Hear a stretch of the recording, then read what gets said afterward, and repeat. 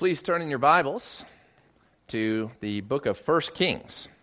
1 Kings chapter 16 is where we're going to begin in our study of God's Word this morning. Special greeting to all of the men who are in our church today. It's Father's Day, and on Father's Day I wanted to share a message from God's Word that would be an encouragement to the men in our church, young men, older men, boys who want to grow up to be men, and begin by thinking a little bit about what does it mean to be a man. That was a question that was asked to those of us who were here at the most recent men's brunch. We were listening to Mike Winger talking about what it means to be a husband, and he started off with that question to get us thinking, what does it mean to be a man? And that is an important question if we are men, and it's also an important question for the women to be able to know what to look for in a man. And so as you think about that question, there's certain words that would come to mind that would be characteristic of a man according to God's Word. That's where we go. We don't go to our culture. We don't go to our own heart. We don't go to the scientific study of psychology. We go to God's Word to be able to find out what is a man. And so as you read through the Scriptures, as you know the Scriptures, certain characteristics will stand out when it comes to the men who are set forth as examples in Scripture. We just read from Joshua chapter 1 in our Scripture reading, and the two qualities that God exhorted Joshua to show was strength and courage. And those are certainly two of the words that you would think about when you're thinking about what does it mean to be a man. You've got to show the strength. You've got to show courage. Along with this strength and courage comes a sense of responsibility. Responsibility for your family. Responsibility for yourself. Responsibility for your people. Responsibility before God. Self-sacrifice is also another word that comes to mind when you think about the men who are in Scripture. That courage, that strength, that responsibility, it leads to acts of self-sacrifice on behalf of your family, on behalf of your people, and in service to God. Another word that really stands out for me as I think about what it means to be a man is the word steadfast. A man is somebody who's supposed to be steadfast, steady, stable, secure, somebody that you can depend upon, not unstable. And then finally, the word endurance. That goes a lot with steadfastness. So when you think about a man, I thought of someone who has strength, courage, responsibility, self-sacrifice, steadfastness, in order to lead, protect, and provide for his family and his people. That's what it means to be a man, I think, according to my understanding of God and God's Word. And we're going to take a look at an example of such a man in Scripture today as we look into 1 Kings together. And as you look at 1 Kings, you recognize that this is just one example. That the Scripture is full of examples of godly men. Men who show that strength and courage, like Joshua. People who take responsibility and are willing to sacrifice themselves with courageous actions, like David. People who are steadfast and cannot be detoured from the course of action that God has laid them on, like the Apostle Paul. And of course you have the ultimate example of a man flawless in every way, and the Lord Jesus Christ, who displayed all of these characteristics so marvelously as we recently studied through the Gospel of Mark. But today, we're going to take a look at the example of Elijah. Elijah's example in 1 Kings. And to set the stage for Elijah's life, we have to look back at the times in which Elijah lived. And we're going to start then in 1 Kings chapter 16 to get a lay of the political landscape during the reign of Ahab in Israel. Let's read 1 Kings chapter 16, verses 29 to 33 to give us our bearings. In the 38th year of Asa, king of Judah, Ahab, the son of Omri, began to reign over Israel. And Ahab, the son of Omri, reigned over Israel in Samaria 22 years. And Ahab, the son of Omri, did evil in the sight of the Lord, more than all who were before him.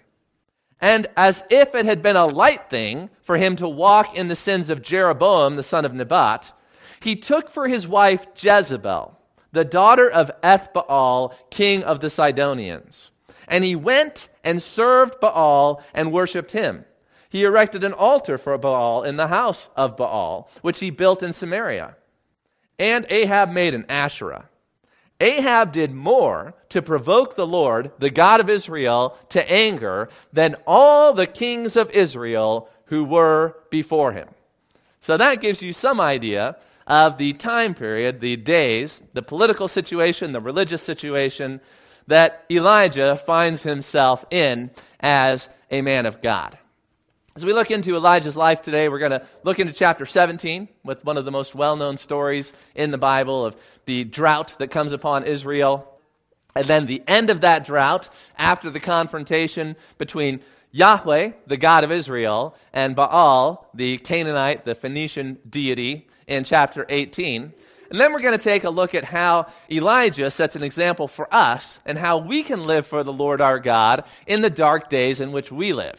In the dark political climate, in the dark religious climate, that we want to imitate the courage, the strength, the self-sacrifice, the endurance of Elijah in our time as well. Great that the Bible gives us so many examples to learn from. So as we look into the reign of Ahab, we find out that he did more to provoke the Lord, the God of Israel, to anger than all who were before him. And that his standout sin was that he married Jezebel, the daughter of the Sidonian king. Sidon is one of the chief cities of the Phoenicians. And that this marriage led to the worship of Baal or Baal to become the official religion of Israel, the northern kingdom in Samaria. The people of Israel had toyed with and played with and been tempted by the worship of Baal all throughout their days since they came into the land of Israel. But here we find a crisis for the people of Israel, for the nation, where not only is there Baal worship in their midst, but it is promoted at the highest level of society by the king and the queen themselves, who have built and established an altar for Baal in the capital city that Omri had established. Just as David had built Jerusalem and established it as the center of Israel in his time, and Solomon, his son, had built an altar to the Lord in the temple that God had commanded him to build in Jerusalem, so we have this wicked counterpart. Omri establishes Samaria as the capital of his kingdom, and his son builds not a temple for the Lord, but a temple for Baal to be the official religion of the northern kingdom of Israel. A critical juncture in Israel's history. Will they forsake the Lord entirely under the leadership of Ahab and Jezebel? Well, that's where we come into verse 17 and the introduction of Elijah. This is the first we hear of him. This is how Scripture brings him onto the stage. Read for me the opening verses of chapter 17. Now Elijah the Tishbite of Tishbe in Galilee said to Ahab, "As the Lord, the God of Israel lives, before whom I stand, there shall be neither dew nor rain these years, except by my word." And the word of the Lord came to him, "Depart from here, and turn aside eastward, and hide yourself by the brook Cherith, which is east of the Jordan. You shall drink from the brook, and I have commanded the ravens to feed you there." So he went and did according to the word of the Lord. He went and lived by the brook Cherith, that is east of the Jordan. And the ravens brought him bread and meat in the morning, and bread and meat in the evening, and he drank from the brook. And after a while, the brook dried up, because there was no rain in the land.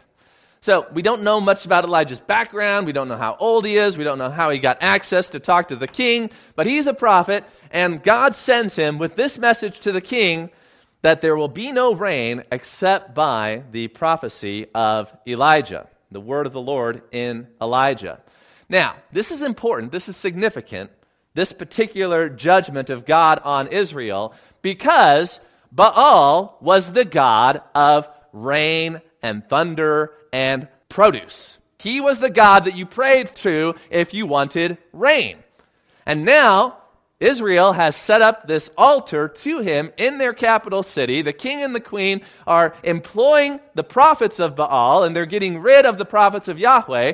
And they think this is how we're going to succeed as a nation, by worshiping the God who's going to send us rain. And so the Lord sends his prophet and says, oh, you want to worship Baal? Well, here's your judgment. No rain for you, because I'm the one who's in charge of the sky, not Baal. So, that's an amazing confrontation of the prophet before the king. But really, it's a confrontation between the Lord and the false gods, the idols that were being worshipped in the land. Now, anytime that you stand up to an authority and you tell them what they don't want to hear, well, then your life is in danger. And Elijah recognizes this, and so the Lord sends him away, gives him a place to hide from the wrath of the king. God knows that when God brings his judgment upon a people for their sins, that those people are going to blame the messenger instead of blaming themselves. We are just fine. There's no problem with us as a nation, the United States says, just like Israel said just then. We're doing everything right. The problem is you people. You people that speak the word of the Lord, you people that fear the Lord, you're the ones that are causing all the trouble here. And if we just get rid of you, everything will be fine. That's the way the wicked mindset works. It never takes responsibility for its own actions. It always blames others. And the most wicked like to blame God and God's people.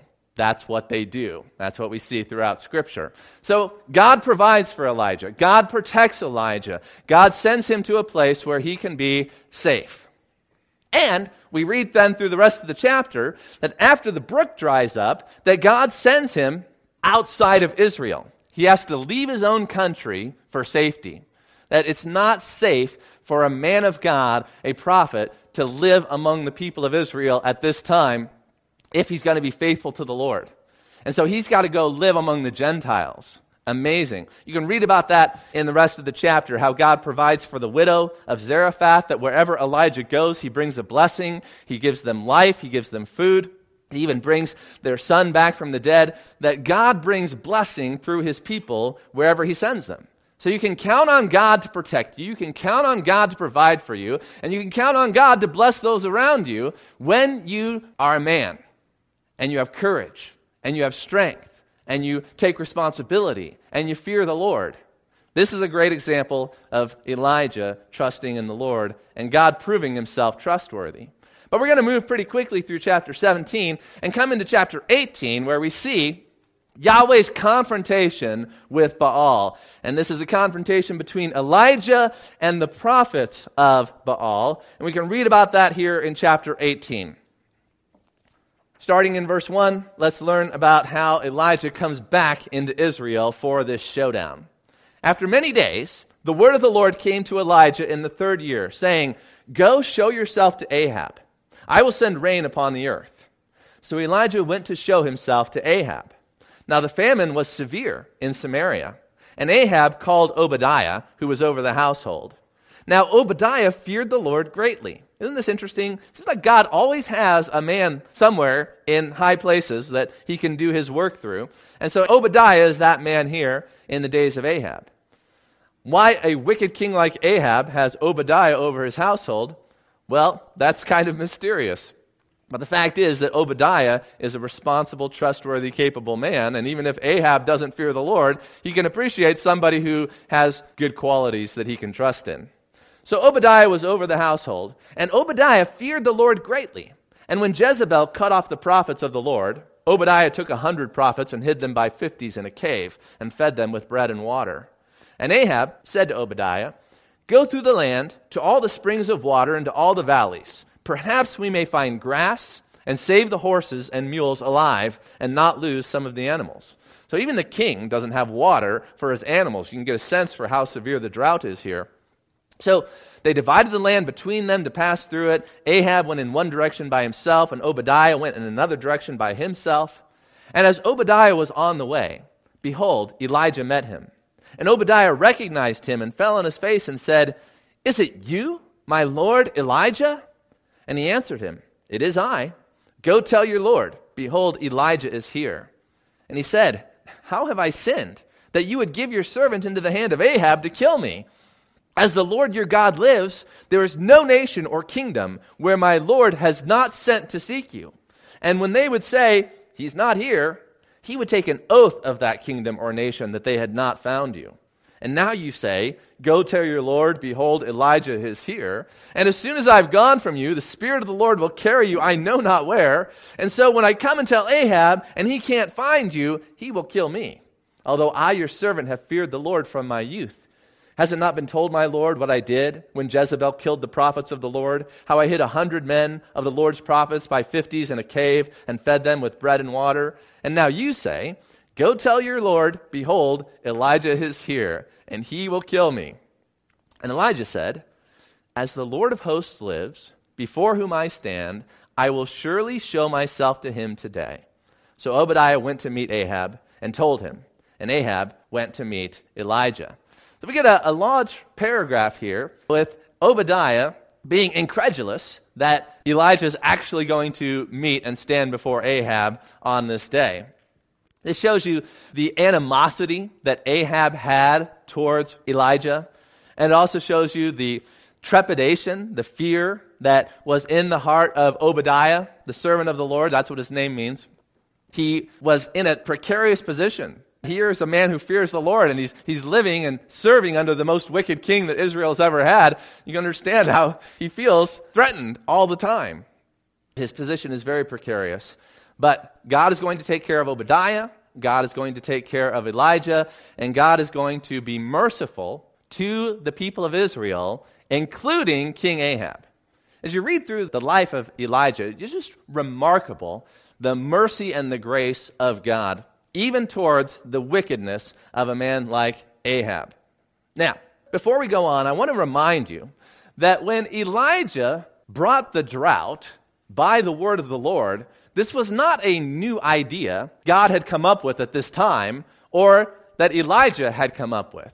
But that all the way back in the days of Moses, God had promised the people of Israel, if you go and worship other gods, then I'm going to bring judgment upon you. I'm going to discipline you like a father disciplines his children. And one of the ways that God was going to judge and discipline his people of Israel is that he said, back in Deuteronomy, that I will take away your rains. Now is the right time for this to happen, as Baal worship becomes the official religion of the northern kingdom. But I want you to look with me all the way back in Deuteronomy chapter 11. If you want to have a good understanding of the historical books, then you really need to read and reread the book of Deuteronomy. There's several Old Testament books that I always encourage you to become familiar with. Deuteronomy is the first. Then also the book of Psalms, and also the book of Isaiah. You got to be reading Deuteronomy, Psalms, and Isaiah in your personal quiet times, or you will not have a good understanding of Scripture. These are foundational. Deuteronomy chapter 11, verses 16 to 18. Here God is giving blessings on obedience and curses on disobedience. And he says in verse 16, take care lest your heart be deceived, O Israel, and you turn aside and serve other gods and worship them. Then the anger of the Lord will be kindled against you, and he will shut up the heavens so that there will be no rain, and the land will yield no fruit, and you will perish quickly off the good land that the Lord is giving you. Now, the people of Israel deserve to perish quickly from the good land that the Lord has given to them. But they're not. They've had 3 years of warning. They've had 3 years of discipline. 3 years to learn that Baal does not send rain. That God, the Lord, Yahweh, is the one who is in charge of the weather. Having taught them this lesson, God is ready now to give them rain. Not that they've deserved it. Not that they've repented, not that Ahab has changed his mind or divorced Jezebel or anything like that, but that God is going to just be merciful. And that's what brings Elijah back. This is an act of God's mercy. So let's continue back in the story in verse 17. Back in 1 Kings chapter 18, verse 17. When Ahab saw Elijah, Ahab said to him, is it you, you troubler of Israel? And Elijah answered, I have not troubled Israel, but you have, and your father's house, because you have abandoned the commandments of the Lord and followed the Baals. Now, therefore, send and gather all Israel to me at Mount Carmel, and the 450 prophets of Baal and the 400 prophets of Asherah who eat at Jezebel's table. So we see that Jezebel is the power behind the religious movements in Israel. That she's the one who wants to kill the Lord's prophets, that she's the one who wants to support 850 prophets of Baal and his consort Asherah, and that she's really behind this desire to change the religion of Israel completely. And that Ahab, he's just going along with it. And he thinks, okay, fine, whatever.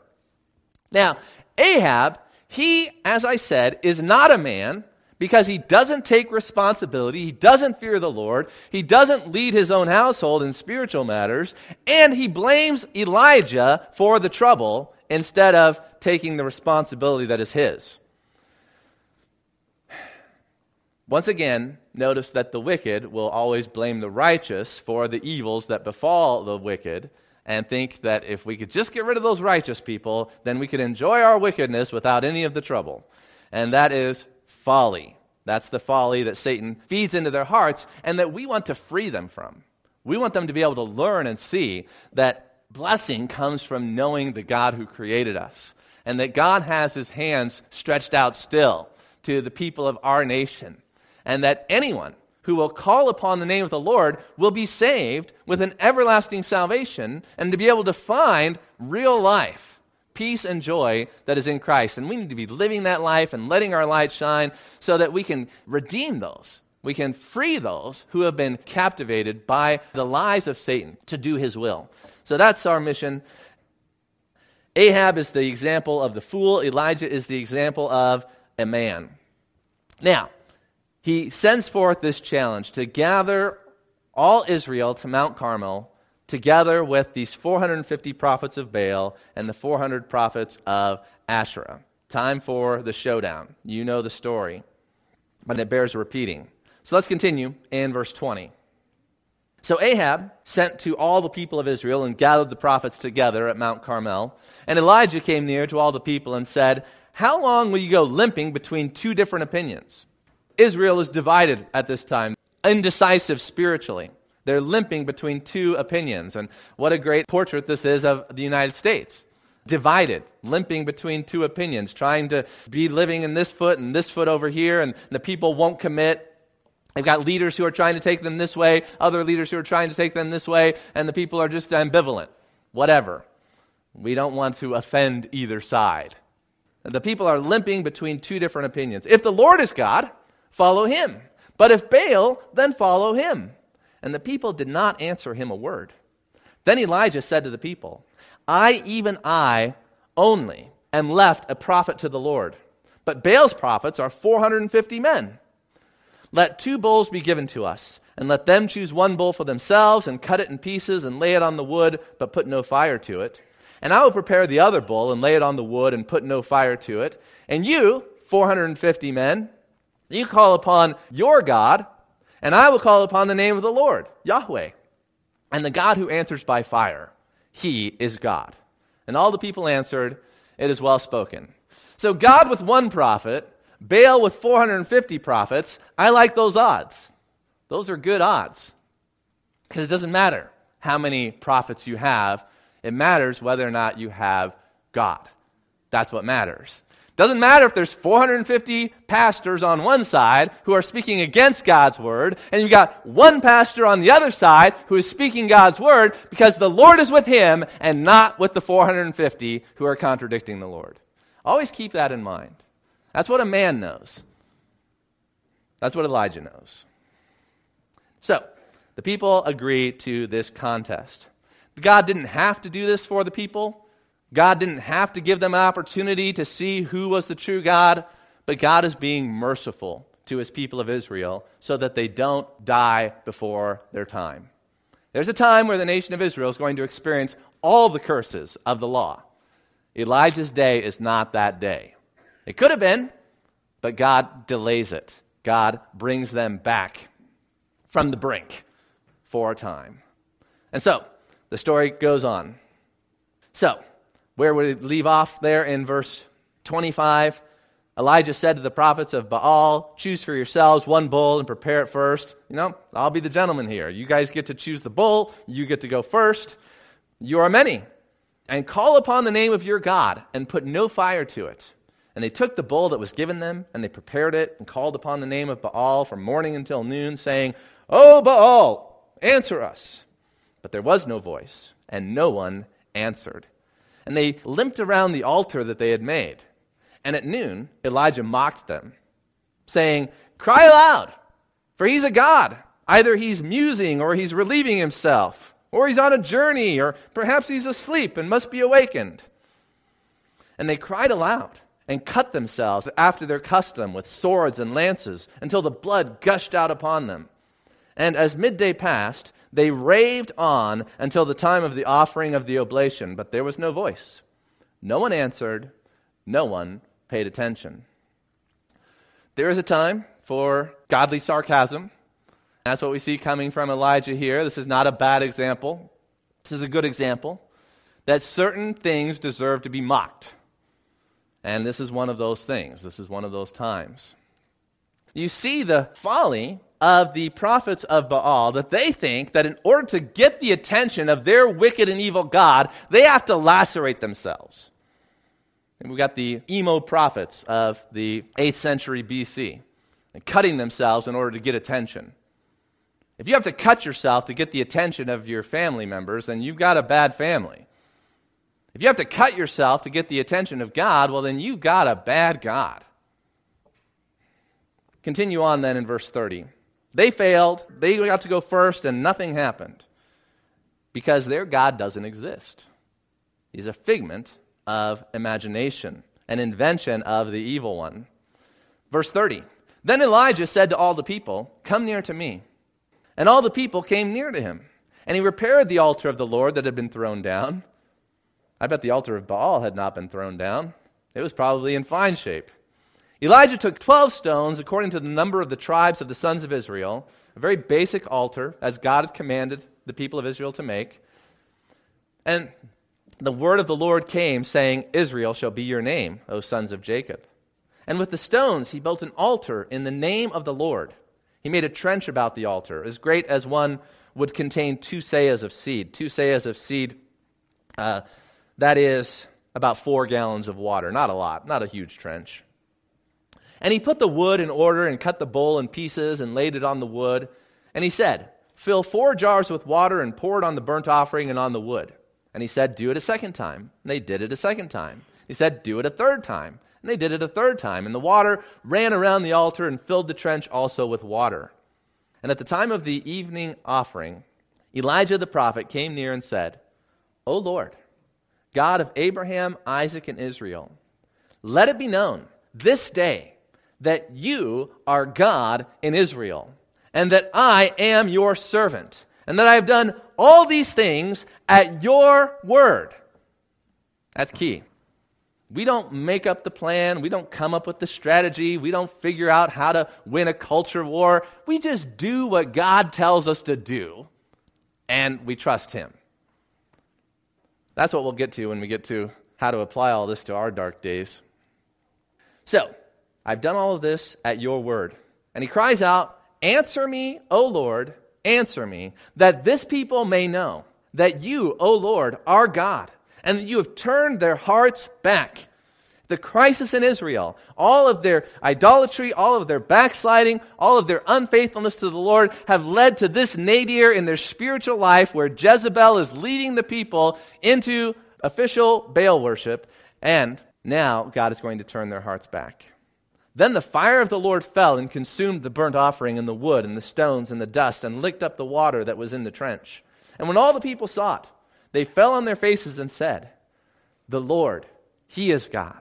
The Lord, He is God. Yeah, now you know. Now you see. God provided a sign for a wicked and perverse generation that was limping between 2 opinions and wouldn't choose. Didn't want to offend the king, didn't want to offend the queen, didn't want to get on the bad side of any of the Baal worshipers who were in charge, but also we're not ready to offend the other side and our traditions. I mean, we've always worshiped the Lord, and so we're just going to be in the middle, the non-committed.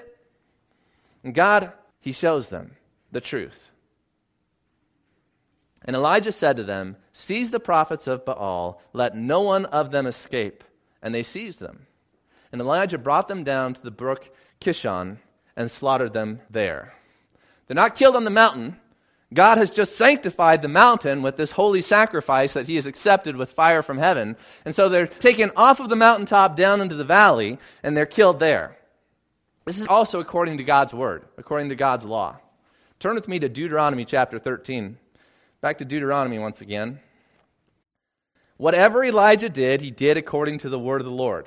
The written word that he had, and also the word that came to him as the prophet. And in Deuteronomy 13, God had established from the very beginning that the penalty for being a false prophet in the people of Israel would be death. It's a serious crime to speak and lead against God and to turn people aside to falsehood. It says there in Deuteronomy 13, "If a prophet or a dreamer of dreams arises among you and gives you a sign or a wonder, and the sign or wonder that he tells you comes to pass, and if he says, 'Let us go after other gods, which you have not known, and let us serve them,' you shall not listen to the words of that prophet or that dreamer of dreams. Even if he's able to do signs, even if his sign comes true, but he speaks against God's word, you don't listen to him.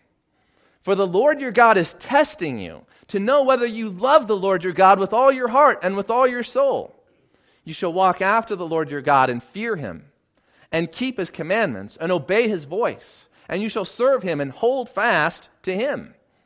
But that prophet or that dreamer of dreams shall be put to death, because he has taught rebellion against the Lord your God, who brought you out of the land of Egypt and redeemed you out of the house of slavery, to make you leave the way in which the Lord your God commanded you to walk. So you shall purge the evil from your midst." Now, we're not a theocracy. We're not the people of Israel. We're not supposed to put false teachers to death. In the new covenant, we are a people who live among the nations. We abide by the laws of our nation. And while it's still as much of a sin in God's eyes to be a false prophet, to be a false teacher, you can read about how God is going to judge the false prophet. God is going to judge the false teacher. So we just speak the truth in love. We wait for those who are opposing the truth to repent, hoping that before they die, they also can be saved. But for those who persist in counseling rebellion against the Lord, they will die. They will be cast into the lake of fire. There will be no second chance at that point. Their eternity will be set in eternal torment and damnation. God takes this sin seriously. He illustrated it in the laws of Israel. But the true judgment is yet to come for all people on the earth. Now, as we come to the end of the drought then, come back to 1 Kings. It was actually a mercy that God sent them this drought for 3 years so that they could be humbled and they could learn we don't need to sacrifice to Baal in order to get rain for our harvests. And this mercy is that God limited his judgment. He didn't bring all of the curses of the law down upon the people at once, but instead, he just gave them a part, a taste of the curse that sin was bringing down upon them in order to teach them, in order to turn them back. This is God's wisdom, knowing how much to chasten, how much to discipline, according to his will, according to his pleasure, according to his timetable. We don't understand all of that.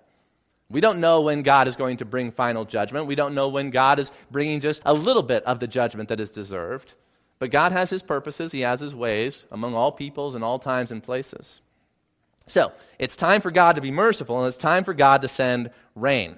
Now, one thing I want to mention before we move on is that the law also decreed death for anyone who worshipped other gods.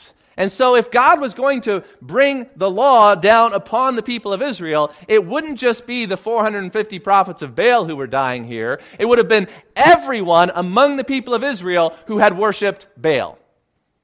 And that was most everybody. You would have gotten down to about 7,000 people left in Israel if God had brought the full penalty down upon them that they deserved. There was only 7,000 people who had not bowed the knee to Baal, as God will make clear to Elijah in the coming chapters. But God spares the people, and He only kills the prophets. He doesn't even kill Jezebel. He doesn't even kill Ahab. He spares them. He just has the prophets killed. And even that is too much for modern people to take.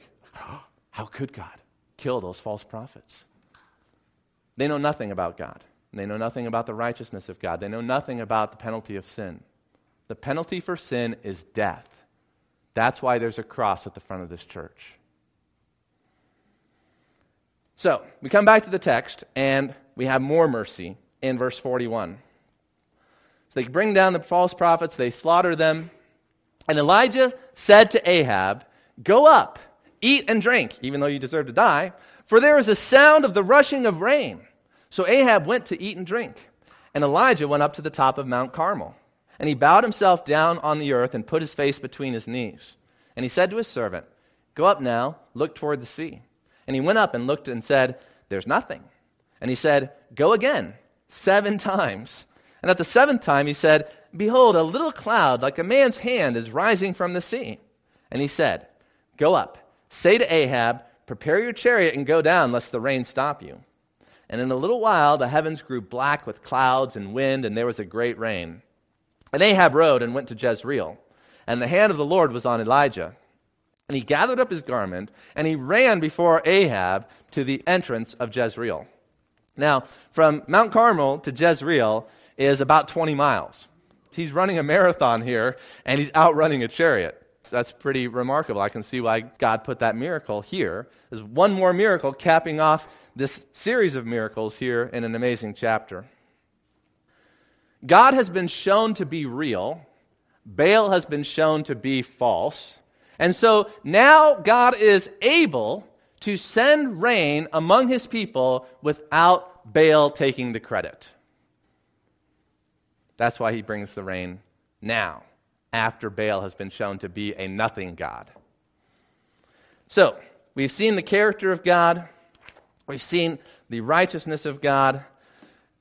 We've been reminded about what a man of God looks like when he's doing exactly what the Lord God tells him to do, with courage, with confidence, with self-sacrifice. That's what we want to be as men. So let's talk a little bit about what does it mean to be a man? What does it mean to be a man in the time and the place that we live now? I'm going to start off by talking about reasons why we as men might have reason to be afraid.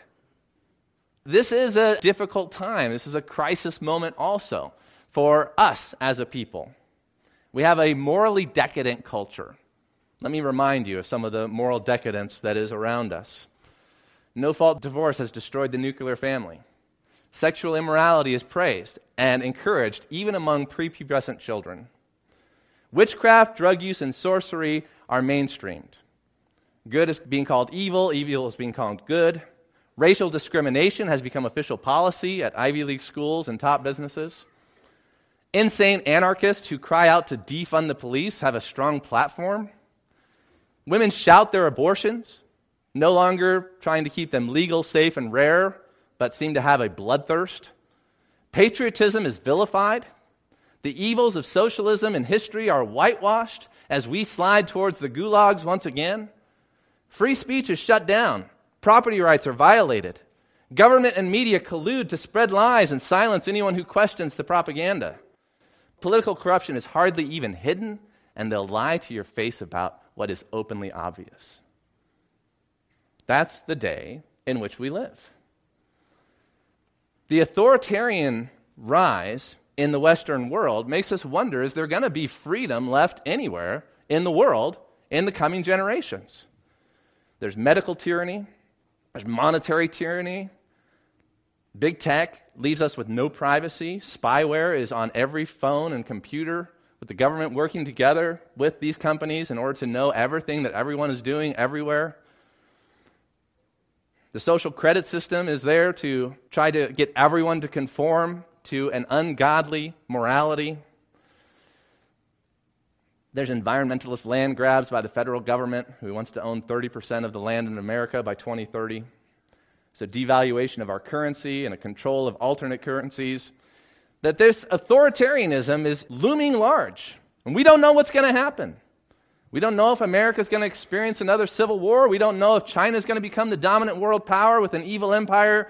We worry about our children. We worry about our grandchildren. And it's in days like this that we're reminded that things are looking very good because things are looking very bad. When the night is dark, the light shines brightly. When everyone around is losing hope and is trembling in fear at the things that are coming upon us, the man of God has no fear. These things do not make us tremble. These things do not make us worried. These things do not make us anxious. But we know that though we don't know the future, our Father does. And we talk to Him every day. He doesn't tell us everything that He's planning, but we know He's planning, and we know He's more powerful, and we know He's more wise, and that He can delve several fathoms below Satan's depths and can outwit evil. Now, if it wasn't bad enough to see the moral decadence of the people and the authoritarianism of our leaders, on top of all this, we could be disheartened by the weakness of the progressive church. There's one place you hope to be able to go and find strength and courage and confidence and faith and hope and love, and you don't find it. You got 450 false churches, it seems like, for every one good church where the Word of God is believed and preached. Those whom we thought were our allies are faithless. They're regressing into progressivism. So many false Christians deconstructing their faith. Well, those who have taught the Bible have been decrying the compromise within the church for 70 years. So don't be surprised at the state of the church in 2023. We've been sowing these seeds a long time, despite all the warnings of God's Word and faithful servants of the Word. And so if you see churches being weak, don't be surprised. And don't be afraid. When you see seminaries going bad and you see denominations giving way, being taken over, don't fear. Our confidence was never in our denominations. Our confidence was never in our seminaries. When they become too big, God doesn't even want them anymore, because then we put our confidence and our trust in them. When they've got too much money, when they've got too much power, when they've got too much political clout, God gives them up because He doesn't demonstrate His power through things like that. He does it through nobodies like us. That's who God wants to use. So don't worry about the odds. Don't worry about the numbers. You stand with the Lord, and you'll stand. And God will take care of you. God will provide for you. God will protect you until the day that He has appointed you to finish your race. Just like Paul, just like Elijah, just like Jesus. Is God real? Do you stand with Him? Let's pray. Lord, show the world what it means to be a man with the men who are here. We confess to you, God, that sometimes we are losing courage. Sometimes we look about and we start to sink into the waters that seem to be growing more and more tempestuous all the time around us. And we ask you, Lord God, to reach out, grab our hand, remind us that you are with us, and that nothing can hurt us and nothing can harm us so long as we follow the Lord Jesus Christ, leading our families, leading our church, setting an example of hope to people around us who are losing hope. May they see a light that is shining from the godly men, the godly husbands, the godly fathers, who have the character traits that are healthy in your sight. Increase those within us by your power and by your grace, for we confess to you, Father, that apart from you, we can do nothing. But with you, we can do all things. We give you thanks through Jesus Christ. Amen.